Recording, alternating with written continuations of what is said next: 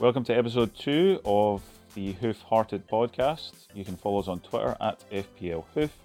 I'm your host Alan. I was joined today by Fraser and we had a chat about all things FPL. We caught up on his strategy, his current draft. We had a talk about the Community Shield. We talked about some super relevant players that everyone's interested in, like Pereira at West Brom, Mario Götze, who's on a free, who's not joining West Ham, and Gylfi Sigurdsson, who no one has thought about in a season and a half. So we hope you enjoy the episode, and we'll catch up with you on Twitter at FPLHoof. Laters! Podcast episode 2. We have got Fraser Johnston with us. How are you, Fraser? Yeah, not too bad, Alan. Not too bad. And we've got a pretty tight schedule now. We're only, 11 days till kick-off. We have seen some moves in the transfer market. We've got the Community Shield. 9 days till kick-off. 9? I thought it was the 14th. Is it no, the 12th? The 12th's a Saturday. The 14th's a Monday, mate. Oh, my God. It's even less. It's ridiculous. Aye. Well, this is it. We're all trying to jam too much in, man. We're just too busy. It's crazy stuff. And it's the international break. Oh, God. Honestly, Jennifer asked me yesterday, she was like, what's the Nations League? I was like, I don't have enough time to describe these things to you. Like, just football. Just go on with it. Who cares? I don't even care. Yeah, so we missed you on the first podcast, I think. But we'll get your thoughts on a bit of the stuff that we talked about, maybe your current draft and how you're dealing with the blank game weeks. I don't think anyone's come up with a kind of answer that has satisfied myself.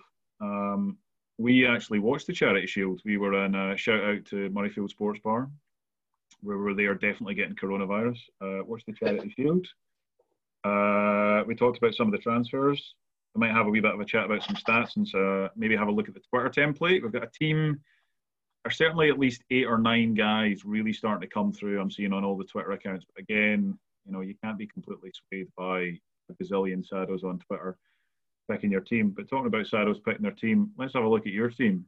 You don't need to give us the whole shebang, but I'm quite happy to hear it if you want to share. Yeah, no, happy to share it. Right, let's start in goal. McCarthy. First choice goalie. And is that lock and load for the season? Yeah, McCarthy will probably sit there all season. Only worry will be an injury, and I know he missed the start of last season, but he'll just sit there all season. All right, and then before we get into who's on your field, what formation have you currently got on field? 4-4-2. Interesting. Now, let's not preempt it yet. Who is that? But is that because you have a Man United or Man City or a Burnley on your bench that you're bringing in, or is that because you've got a team you're happy with and you like 4-4-2? Well, it was going to be 3-5-2, but the news today that Mr. Souček has decided to contract or been in contact with somebody with coronavirus and may have to isolate for 14 days has meant I haven't had the time to tinker with the team other than pick it as 4-4-2. So it was 3-5-2 with a Burnley on my bench, but no, plan was probably going to be 3-5-2. So now 4-4-2. Let's start from the back then. Your back four. Yeah, I've got Robertson, Trent, Vinagre, and Mitchell. Mitchell, Palace. Okay, yeah. He's played all pre-season, right? Yeah, no, he's played all pre-season. I know a lot of talk, and the big Twitter template and big call-out was Nathan Ferguson moving from West Brom, but he's injured at the moment, hasn't featured in pre-season, and Mitchell's played every game, so he's starting to look like probably the most promising 4 million defender. So he is in at the moment. Midfield 4 then? It's pretty standard for most people. Salah, Oba, Son, and I've gone for Pereira at West Brom. Eee. I don't even know who he really is. How much does he cost you? 6 million? 6 million, yeah. He was on loan last season. They've made that a permanent transfer this season. He was their top assister last year. He gets forward, so they've not got bad fixtures to start off the league, and it kind of opens up a few lets me have that more expensive midfield. Fair enough. Yeah. All right, and then up top? Up top, we have just basically top 2 strikers, Werner and Mitrovic. Werner scored in pre-season. He scored tonight for Germany against Spain. And Mitrovic, top goals. Basically, he's a proven goal scorer. He will play every week. I saw a stat on Twitter that he played 90 minutes in all 40 of his starts last season. So yeah, he lost his spot to Bobby Reid, but that was only because of injury. And promoted side might hit the ground running. I think they did a couple of years ago. I'm sure they scored quite a lot of goals early. All right, okay, yeah. And so go and tell me your bench then.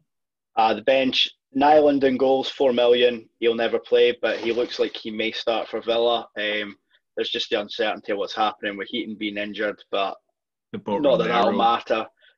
It's 4 million backup goalie. He's not going to play anyway. I've got Souček at 5 million. I've got Taylor from Burnley, and I've just got a throwaway striker in Vasilev. I've gone for him ahead of Davis just because my plan is to not wildcard early. So with a lot of wild cards early, you might see Davis dropping out of a lot of teams, and I don't want to lose the value early on. So I've just gone for somebody with low ownership to try and avoid any price drops there.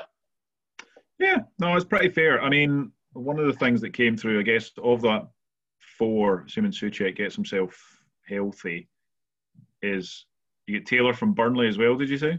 Yeah, Taylor and Burnley. I think the plan would always be, again, it's probably Trent and Robbo will just sit there all season and barring an injury, won't move. I think Ed was talking about that. He spoke about a defence that you don't move on. I've had those 3 Liverpool in from the start. Every draft has had Trent, Robbo and Salah. So almost building the team around that. And I can just see Taylor and Vinagre swapping depending on who the fixture is. Now, if you were allowed to pick your team and Man United and Man City were both playing in game week 1, how different do you think it would look? Because I remember my team, when I first put my draft together, even pre-fixtures, I think I had either 5 or 6 Man City and Man United players. So I guess in terms of price points, you've given yourself some options there. You know, you can move maybe an Aubameyang, and that seems quite popular if you wanted to go to a KDB. You can move Son to someone like a Greenwood. You could maybe upgrade a Mitrovic to Martial, etc., etc. What are you thinking about the Manchester clubs? Kieran was talking on episode 1 that he wasn't too worried about Man City because of the fixtures. I'm a bit worried about Man United because of the exact same reason. They were awesome after restart because they played loads of bad teams and they turned them over. They've got almost the exact same run-in for the first 10, 12 games. They look amazing fixtures. Yeah, no, my back 3 would have been Trent, Robbo and Wan-Bissaka, and 2 throwaway 4 millions. They'd have just sat there all season barring any injuries. I've not done that. I may look to do that anyway. I haven't quite figured out yet. Midfield would have probably had Greenwood. I think he is the best option to get into that Man United team, especially if you want to keep Salah. And Man City, yes, I want KDB. I think he's the best. Like Ed mentioned, maybe Sterling. I don't know. I think he probably will do better than he did last season as well. Yeah, so one of those 2. Especially if he gets off to a flyer, I think it'll be very difficult to leave out of your team. The big worry with City, may have touched on it last week, is if they go and blow their 600 million and bring in Messi, and that just throws everything out the water. But I think after reports today, it looks like he may be staying. So I'm not doing anything with my team until I see him holding up a shirt, and even then he's missing game week 1, so he's not going to be in my team game week 1. So I'm building a team at the moment I'm quite happy with. Now, in terms of, I was going to say, I think with my team at the moment, I've got 2 up top, but I actually think there may be a wee bit more value in the forwards this year. And having 2 and a throwaway forward, it doesn't really give me the option unless I lose one of the big powerhouses in midfield. I've seen a lot of teams with Werner is a staple, but maybe having an Ings in there alongside a Mitrovic or an Antonio. And then at least you've got that easy. I think Martial, you guys touched on it last week. I think he could be probably the hot prospect of the season, especially up front. Yeah, this is one of the big problems I think with fantasy in terms of the way that the pricing is it's it's skewed in a sort of odd way where we know why Salah's 12. Now, if you take Salah out and you replace him with someone like, I don't know, a Bruno Fernandes, and then you downgrade an Aubameyang to someone like a Pulisic, you take that extra money and you turn, say, a 4.5 defender into someone like Robbo, and then an Antonio into a Martial, your team looks fantastic. The trouble is that the hauls that those guys get, we think we know what we might get with a guy like Martial. We also think he's probably underpriced. But, if you're going to pay 12 million for someone like Aubameyang and pay someone 12 million for Salah, they're going to get you north of 200 points. And you can sort of bank that. I'm not saying that Martial won't get us north of 200. He just looks absolutely burst for it. But do you want to be that brave early in the season and not go with guys like Salah and Aubameyang so that you can flesh out your team and make it look like really consistent? I've done a couple of drafts with teams like that, and it looks fantastic. I absolutely love the look of the team. The problem is that, everyone's presumably going to be captaining Salah game week 1, home to Leeds, right? And then what do you do if you're trying to chase those points? Plus, we're already sitting in a situation where, touched on it game week 1, obviously the Manchester teams aren't playing. And I think one of the best options out there this season is Pulisic, with a really, really more attacking Chelsea, or certainly a better Chelsea. And he's not going to be fit for game week 1. So it's this kind of odd situation we've got ourselves stuck in.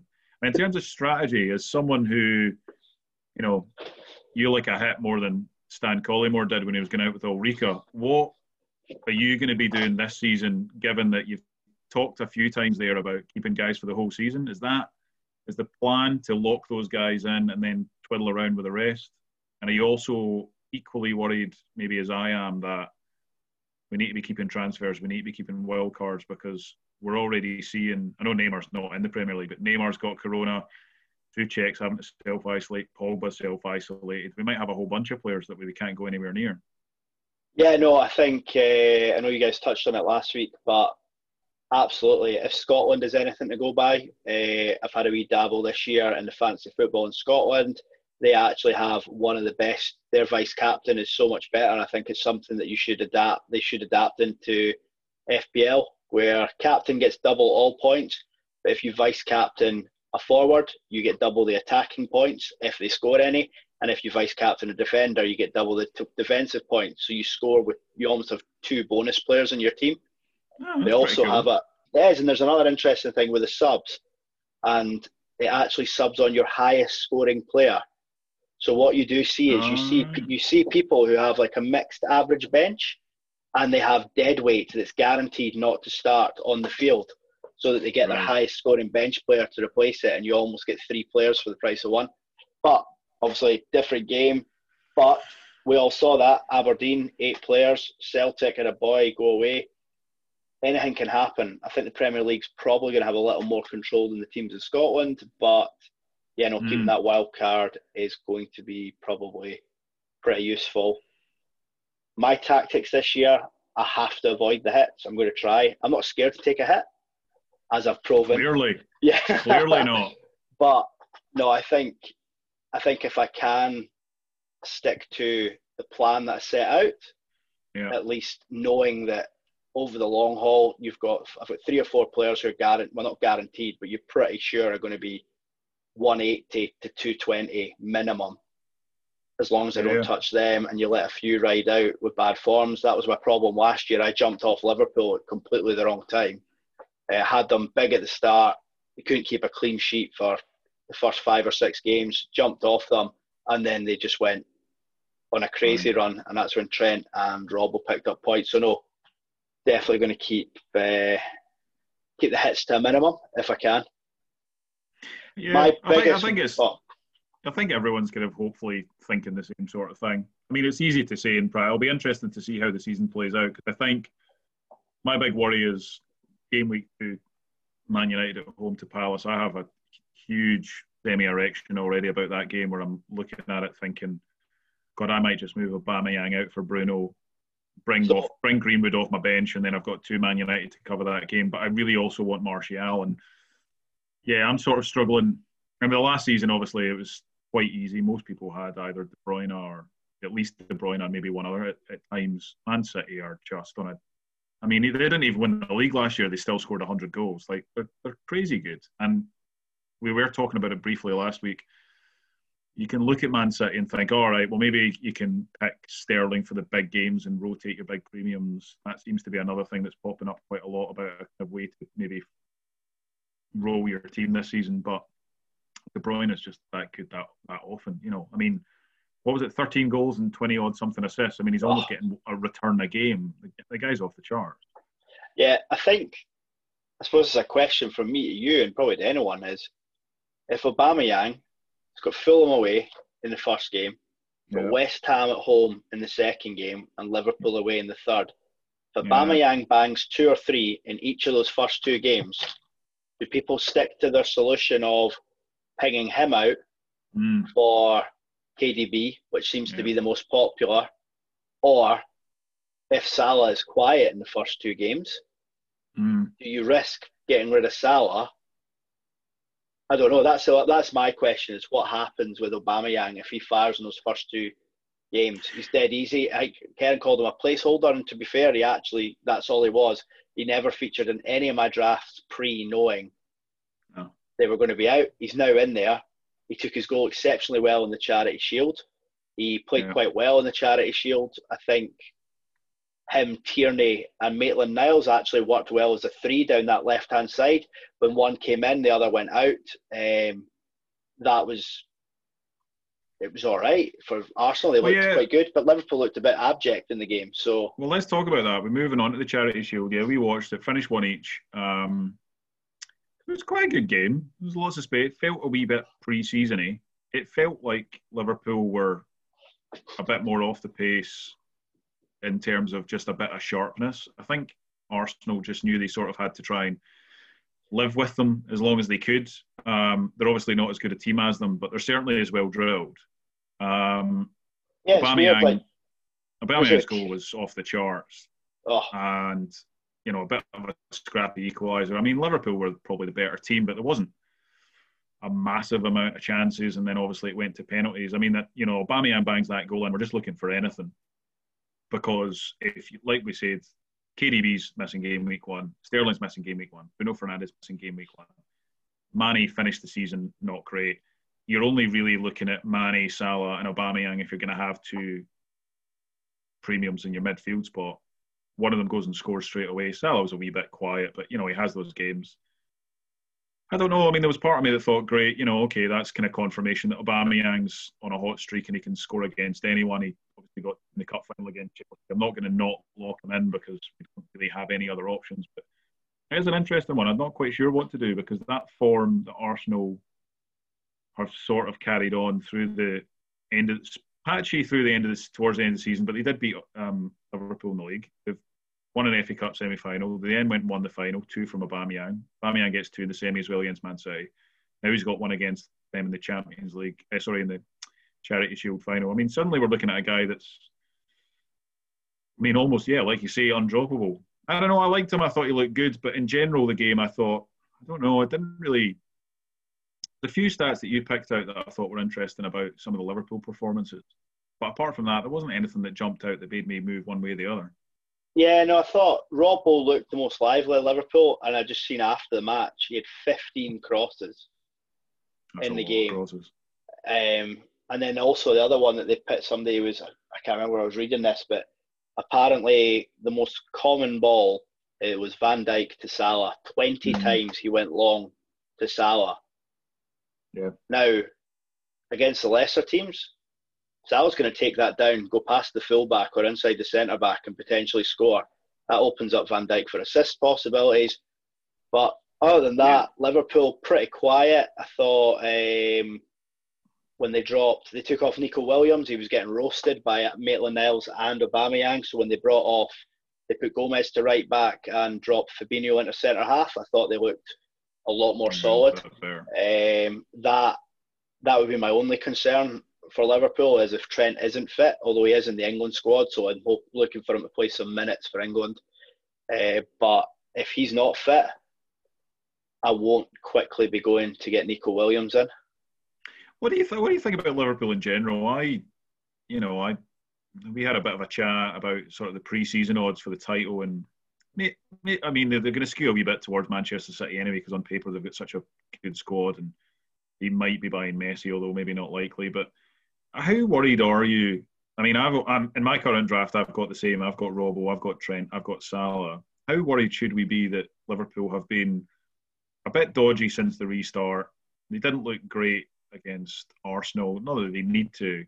Are we worried, or do we think they're going to go into game week 1 and be like, right, this is sort of it now? Nah, Or do we think that maybe this is just them returning back to a wee bit of getting 80 to 90 points in the Premier League rather than trying to push 100 and being one of the best teams we've ever seen? No, I don't think we need to be worried about them. I think as soon as that title was wrapped up, they went on holiday. They backed out. It's now pre-season. I don't think the Charity Shield is a friendly game.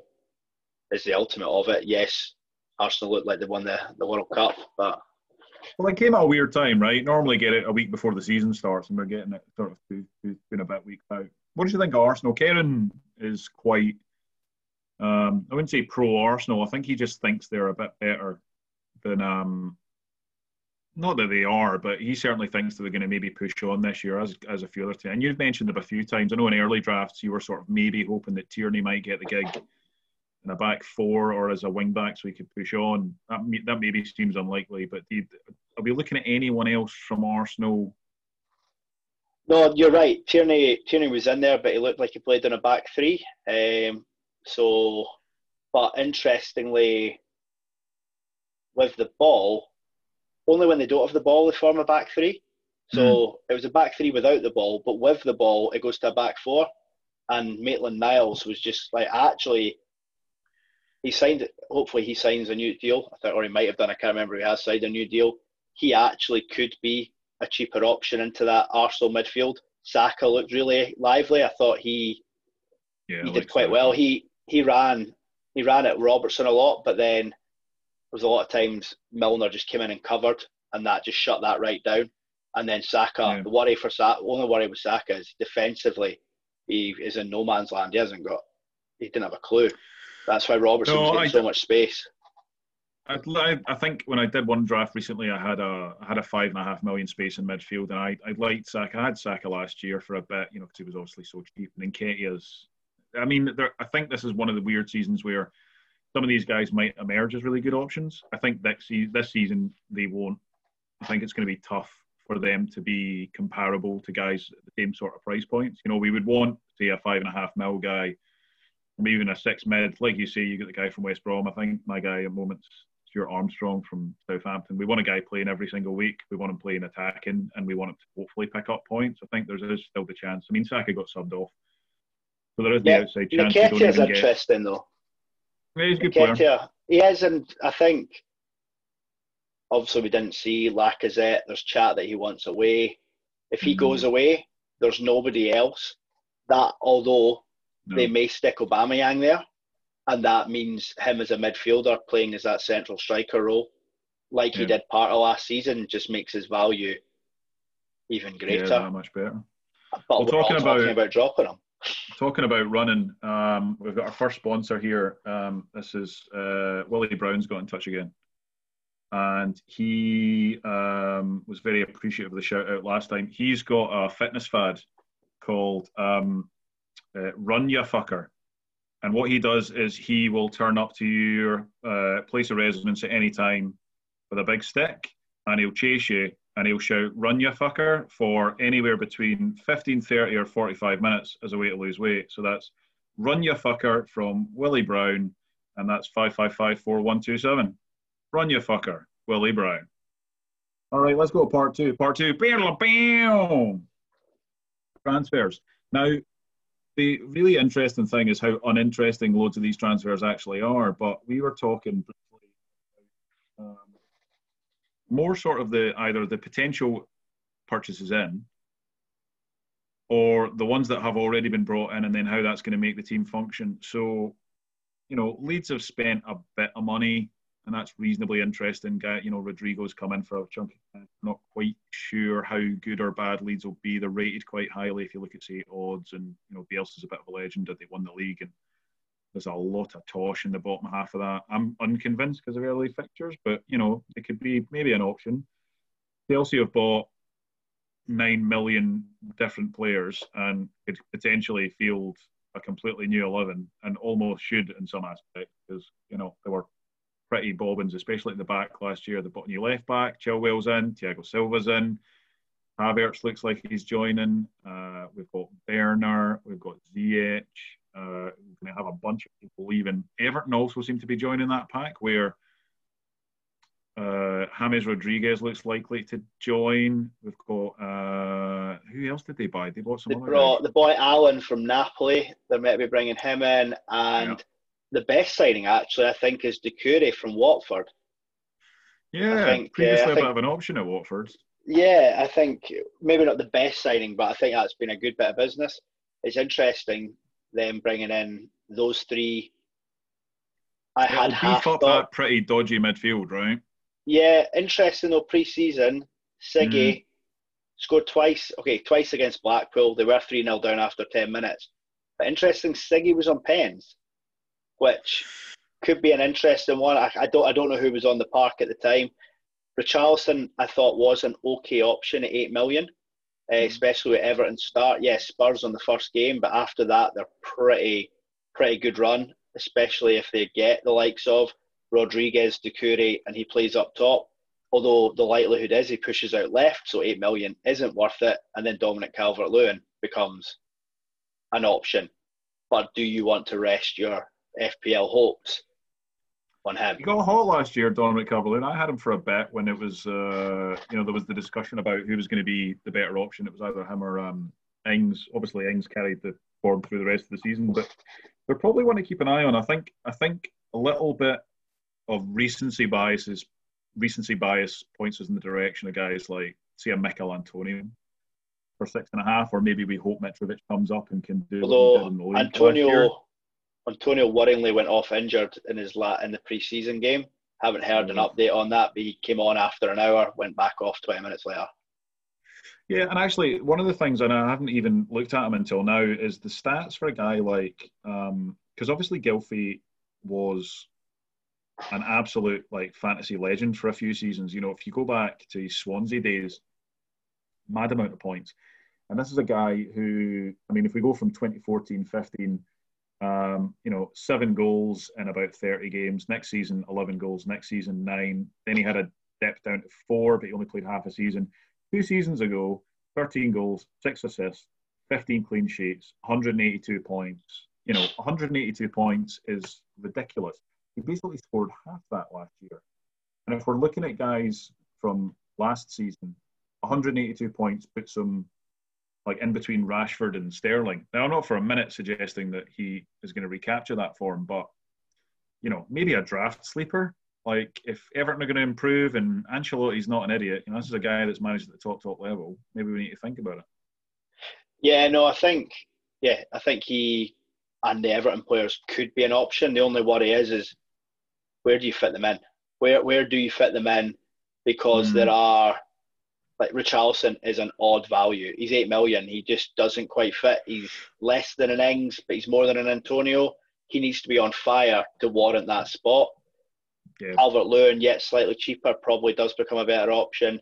Sigurdsson, I think he's 7 or 7.5. Yeah, he's 7. He's more expensive than your 6. Your 6s or your 5.5s, which you're using to enable your premiums.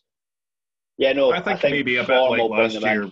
I think, I was going to say, maybe like last year, maybe they might do a wee bit of a Leicester where, there was a point when most people had some kind of combo. It was Maddison and Vardy primarily, and Söyüncü was so cheap. So maybe Everton had a bit of run of form and we can look at those guys. It's going to be so tough, though. One of the things that I'm really reticent about is I've got all these guys on my watch list that I probably won't bring in, but you never know, is that it's going to coincide with all the Man City, Man United players coming in. So, someone somewhere is going to get a burst if they take a gamble on a guy like that. And it's going to be interesting. We talk about Chelsea. Keren's super hot on Havertz. He watched a lot of the Bundesliga last year, said he was a beast. I didn't get to see much of him. I'm super high on Pulisic. I don't quite know how all these guys fit into the same team. There's even rumours today that Kante might go on his way out if they get the right move. So how on earth does Lampard make presumably he's playing a 4-3-3. How do we fit these guys all into the same team? Yeah, because does he go 4-2-3-1? Because he that's could what I'm maybe thinking. 4-2-3-1, but then he has to rotate. There's probably not going to be much defence. But then you've got the likes of a Mason Mount, probably isn't going to get a sniff in that team. He'll be a cup player. He'll come off the bench. The 3 subs this year, I think, is good for FPL, but it may see these players, premium players, especially at Chelsea, get more of a rest. So you might find that a Havertz will play 3 games, then is out for 2, just because of the rotation, or 2 and 1. You might see that, and then are they becoming a real option because they're only going to play 27 games a season instead of 38, or 30 games instead of 38? Yeah, and I guess actually the guy we didn't talk about was, and it's the same thing that I'm trying to wrap my head around at the moment, is how the new Ajax boy moving to Man United, Donny van de Beek, he's, for all intents and purposes, a bit of a kind of, can play anywhere in the midfield, but apart from defensive midfield, he's a bit of a kind of pivot guy, but he also can play attacking midfield. And I don't know how. I mean, I think I know roughly what Lampard sort of should do in my head. I think probably the same thing with Man United, but I'm not quite sure how that lands in an 11. And I know teams need more than 11 players to make a good run at the Premier League this year. Teams can't get away with it with we saw that with Man United when they dropped a couple of players for the cup semi-final. They got battered and they played rubbish because their backups were a Gallo, Jesse Lingard, and Juan Mata. With all due respect, that's nothing near the top 3 that they've got. So do we think maybe a guy like him coming in, and a guy like, I mean, Havertz is a different kettle of fish because he's cost twice the amount, but do we think this is just the new norm now? So if we pick a guy like a Greenwood, or we pick a guy even like a Bruno, or we pick a guy like a Pulisic or a Werner, a Ziyech, we're just going to see them maybe play 3 games and then get dropped, I don't know, home to Burnley, and the hope that maybe they don't need to use them because they also, they've got guys like you say, Mason Mounts. Mason Mount was a great option last year because he was so cheap. Yeah, no, I think that will happen, and that's kind of where I worry about my bench. I don't have any of those kind of players in my team at the moment. I've gone pretty locked players. You've got the likes of Son, Salah, Aubameyang, Pereira. They're the best players at their team. They're going to play in midfield. Yeah. I've got locks in defence. Yes, okay. Vinagre's a worry if Wolves actually sign a player. Charlie Taylor, if he decides not to play Peters in midfield, he might see Taylor and Peters up top. I've got Mitrovic and Werner, so I've got a pretty locked team at the moment. But that team's not going to be the same team come 5-6 game weeks, and you bring in the form players, and my bench doesn't have anybody really who's going to come off and give me any sort of even 2 points to cover that. And that's something I might need to look at. It was interesting you said about Man United. They're also looking at, is it Upamecano at centre back to come and play alongside Harry Maguire. But I honestly put it in the chat earlier about apparently Van de Beek has won the most penalties in the Dutch league over the last 2 seasons. So that shows how much he gets forward. I can't see Pogba. Pogba looks all right. I can't see him being dropped. So do they play Pogba and him in the 2? And Pogba maybe sits, but both of them aren't exactly the most defensive of players. No, and then you've got Bruno in the 10 behind Martial. And then what is it, Rashford and Greenwood out wide with a couple other options. They really actually need to bring somebody else in. Yeah, it's a funny one. The odd thing, I guess, with Man United is that even towards the end of the season, they did sort of look burned out because those guys were so good. But, we've got to remember Rashford, Greenwood and Martial, they're all like 24 and under. So, we would ideally want to see them play 38 games. They're not going to play 38 games. They're not 28-year-olds who, title is resting on at the moment. We might see a different kettle of fish if they make a big run at it and then everyone else gets dropped for the peripheral games. But what do you think about Grealish? Not big on Grealish at all. I think last year he was exceptional, completely out of his skin. But I just don't see him as a guy. I like my fantasy guys to be, I sort of always want to be chasing upside. So I want to ideally have a midfield that has guys. My original midfield five, I like guys who I think who can haul. So if I was looking at my original midfield five pre-fixtures, I think I had Foden, who I think can get a goal and an assist in any game. I had Greenwood, I had Pulisic, I had Kevin De Bruyne, and I had Salah. I think all of those guys can score and assist in every single game. Don't get me wrong, I love Grealish. I think he's a fantastic player. I just think he's not I know we talked about it in the first podcast. Someone like Bruno is just, do you know what? He reminds me a wee bit of Harry Kane just never looks like he wants to leave the pitch, will never leave the pitch. He will score an absolute howler of a tap in the 94th minute, even though they're 5-0 up at home to someone terrible. That's what I love about guys like that. I think a guy like Grealish is fantastic, but look, he's a guy that you can get in if he runs hot. I was more thinking about him going to Man United. Ugh. Yeah, again, but I think the weirdest thing about that is that if that actually, and I read that was true, was he reminds me a bit of, in terms of fantasy output, and actually what he would do is he's sort of like the same as Pogba. He's a kind of flashy guy. He's good on the ball. He moves it quite well. He comes in and out of games. Obviously, Pogba's much, much better than a guy like Jack Grealish, but the amount of money they need to spend, I'm assuming it's because they need homegrown players, right? Oh, it absolutely must be. It must be that. But, yeah, no. On the transfers, I've been having a look. I love the gossip column. It comes up with so much crap, right? You get the weirdest transfers ever. Go on. Here we go. This is the best one. Mario Götze to West Ham.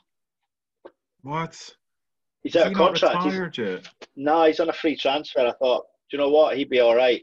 An interesting one. Yeah. Matt Ritchie in a swap deal with Bournemouth to bring Callum Wilson to Newcastle. Ooh. I think if that went through, he becomes an option because Andy Carroll couldn't score in a bucket of fannies. And I've been down the Callum Wilson roads too many times, I think. Probably the start of last season. Yeah, God. Well, that's the other thing, actually, that's paused me for thought a few times, actually, where I'm looking at good early fixtures, and I think I had Callum Wilson and Gerard Deulofeu because they had good fixtures early last season. How did that fucking work out? Ish. It didn't. But other than that, there's not a lot much. I'm just having a quick look. Leeds got Rodrigo. So they've got Spain's number one striker because he played tonight against Germany. He started. Whether he is number one striker, I don't know. I've just made that bit up. But he's not. He's not the most. I love prolific. That he's Spain's number one striker. I just kind of believed that for a second. No, but he's not the most finish one each. Let's have a wee quick look at the game then, just for the sake of looking at it. Oh, it finished one each, right? Missed the second goal. Werner, Gaia scored in the last minute to equalise. I mean, I know it's Germany and they're amazing, but they're playing Rudiger? Rodrigo got the assist, so both of them, Rodrigo and Werner, both involved. There you go. Interestingly, centre forward played the whole game. Yeah, interestingly, he played at Bolton in the Premier League before. So when people say he's got no Premier League experience, he did. Not that he scored many goals for them. Yeah, I think he only got one. Still counts. I mean, the weird thing is, like, I've been lucky enough to actually watch a Bielsa team in the flesh. I watched Bilbao when Bielsa was manager that season. They went on that amazing UEFA Cup run. They just don't really score lots of goals, Bielsa teams. I mean, they do when they're on form, but they run and they run and they run and they run, and they're mad pressure. But I watched quite a lot of them last year in the Championship, and yeah, putting away chances was the big problem. That being said, you would much rather be picking a guy who plays for a team that make a lot of chances that you know are going to play for them, because they've played like this for the 2 years. They're not going to do anything different. It's a wee bit annoying with those early fixtures. But yeah, I don't know. I think it's a tough one. I mean, one of the things we don't really know is how impactful the promoted teams will be.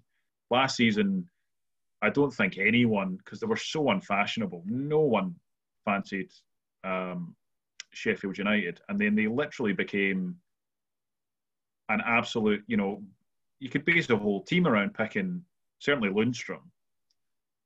But you could easily pick two Sheffield United defenders for absolutely no money, and they were just picking up clean sheets and good bonus points, and they were tremendous. So I think keeping transfers and being reactive. It's funny, I don't know what your thoughts about this. There's a lot of talk about locking up defenders, and I get it with guys like Robbo and Trent, but a team like Leeds start keeping clean sheets, especially Ayling and Dallas. They're cheap defenders. We've got to jump on them the moment they start hitting some form, right? Yeah, no, I think they'll probably do well. I think even just looking now at the relegation odds, so West Brom and Fulham are about even money to go down. There's not much love for them. Aston Villa 2-1, Palace best price 9-4, Newcastle, they're your bottom. Leeds are what are they? 1, 2, 3, 4, 5. They're ninth. They look on the relegation odds. They're looking mid-table. Ninth. Yeah, the ninth least. Yep. You've got Palace, Newcastle, Burnley, Sheffield United, Brighton before Leeds. West Ham have got apparently less chance of going down than Leeds. Well, maybe I don't know about that. West Ham are a bit of a dumpster fire, although they finished the season quite well. I don't know. I think the big one that jumps out there for me there is Villa. Villa stayed up by the absolute skin of their teeth last year, and they had to be quite good. But then they did shoot up a wee bit towards the end of the season. Yeah, I don't know. I mean, like, I'm looking at my draft right now, and I've tweaked and changed it. And I think if not that they would ever do this, but if you could find if you didn't really announce, if you had to lock in your team before the fixtures, and we knew everyone was playing game week 1, I think my team would look very different. I'd maybe take a punt on a guy like maybe an Ayling or a Dallas, but I don't know. This is the problem, and I think a lot of teams are going to have this. If we quickly talk about the Twitter template, one of the things that seems to be popping up with all these FPL accounts, you can follow us, by the way, at FPL Hoof. FPL Hoof. You mentioned quite a lot of the guys that are super popular, but for good reason. So McCarthy's in almost every team that I've seen. Trent's in almost every team that I've seen. It's weird though, that McCarthy one. McCarthy's in every team on Twitter, but his percentage ownership is not that high. Yeah, 18%. But it's true, the Twitter population is not very representative of the game. No, but then Nick Pope, who doesn't play in game week 1, is selected by 22.7% of teams. You can find 5% of teams with Dean Henderson in goal, who we don't even know if he'll play. Interestingly, he's more than David De Gea, which is quite funny. I think the template that seems to be coming through is McCarthy, Robertson, Salah, Aubameyang, Werner are in every team. Vinagra's in pretty much every team. Mitchell's pretty much in every team. A backup goalie at 4 million's in every team. And then it's a case of picking your popular guys. And like I've said a few times, I currently have Greenwood because I had Son, and I might go back to Son, but I'm worried for a few reasons about game week 2. I'm worried about Man United playing Palace at home and absolutely horsing them. I'm worried that if I don't have a bench with at least one sub defender. So I'm hoping Mitchell plays, and I've got Taylor as well from Burnley, who we hope will play, and he rotates really well with Vinagre, who I'll keep as long as I can. One of the things I've realised as I keep looking at my team is I know I can't pick my strategy and stick to it, because I'm sort of trying to meld too many strategies at once. Because if someone said, who's your absolute standout guy that can usurp, say, Salah, Mane, and De Bruyne, if that's your top 3, and maybe it's who's next, probably Sterling, maybe Aubameyang, maybe Bruno gets up there. The big shout for me is Martial this year comes in, scores 25 goals, and it's ridiculous. Now, I can only get him in my team if I start making sacrifices in other places. Now, where do I want to make that sacrifice? I don't know. Am I gonna dump Robbo and upgrade Antonio? I mean, I could, but we've already talked about the idea of getting someone like Robertson in isn't because we like him instantly to pick up a gazillion points. It's that if last year he went from 213 points for the season down to 183, but their XG in terms of like clean sheets and or expected points was a lot higher. We're sort of hoping that we can keep Robertson for the season, because how many midfielders, apart from the big boys, can you pick that are going to score 200 points? How many strikers can you pick that are going to score 200 points? There's not that many. No, there's none. And that's the thing. And that's kind of where I don't mind having that extra value at the defence. I have paying a wee bit more in defence. And that's kind of, I know you guys touched on it, that's maybe where a Doherty at 6 million is probably better than Pereira that I have. All right, yeah, thanks for joining us. Sorry about the abrupt end here. Alan here, just signing us off. Had some technical issues with Fraser's microphone in the recording for the last 20 minutes, but you didn't miss out on much. We moaned about the chips. We had a moan about what we'd done in previous years with our chips. We had a talk about what we might do with a draft situation, and we talked about which players we wanted to get injured. So maybe it was best the last 20 minutes got left out. Now, we're going to hopefully have a full boat of all presenters, all four of us, Ed, Karen, myself, and Fraser, for a podcast next week, where we will hopefully have much more of a clue about what we're doing going into game week 1. And as always, you can catch us on Twitter at FPL And if you're lucky enough to be in our league, send some messages through the group chat and we'll get your questions answered on next week's episode. Bye!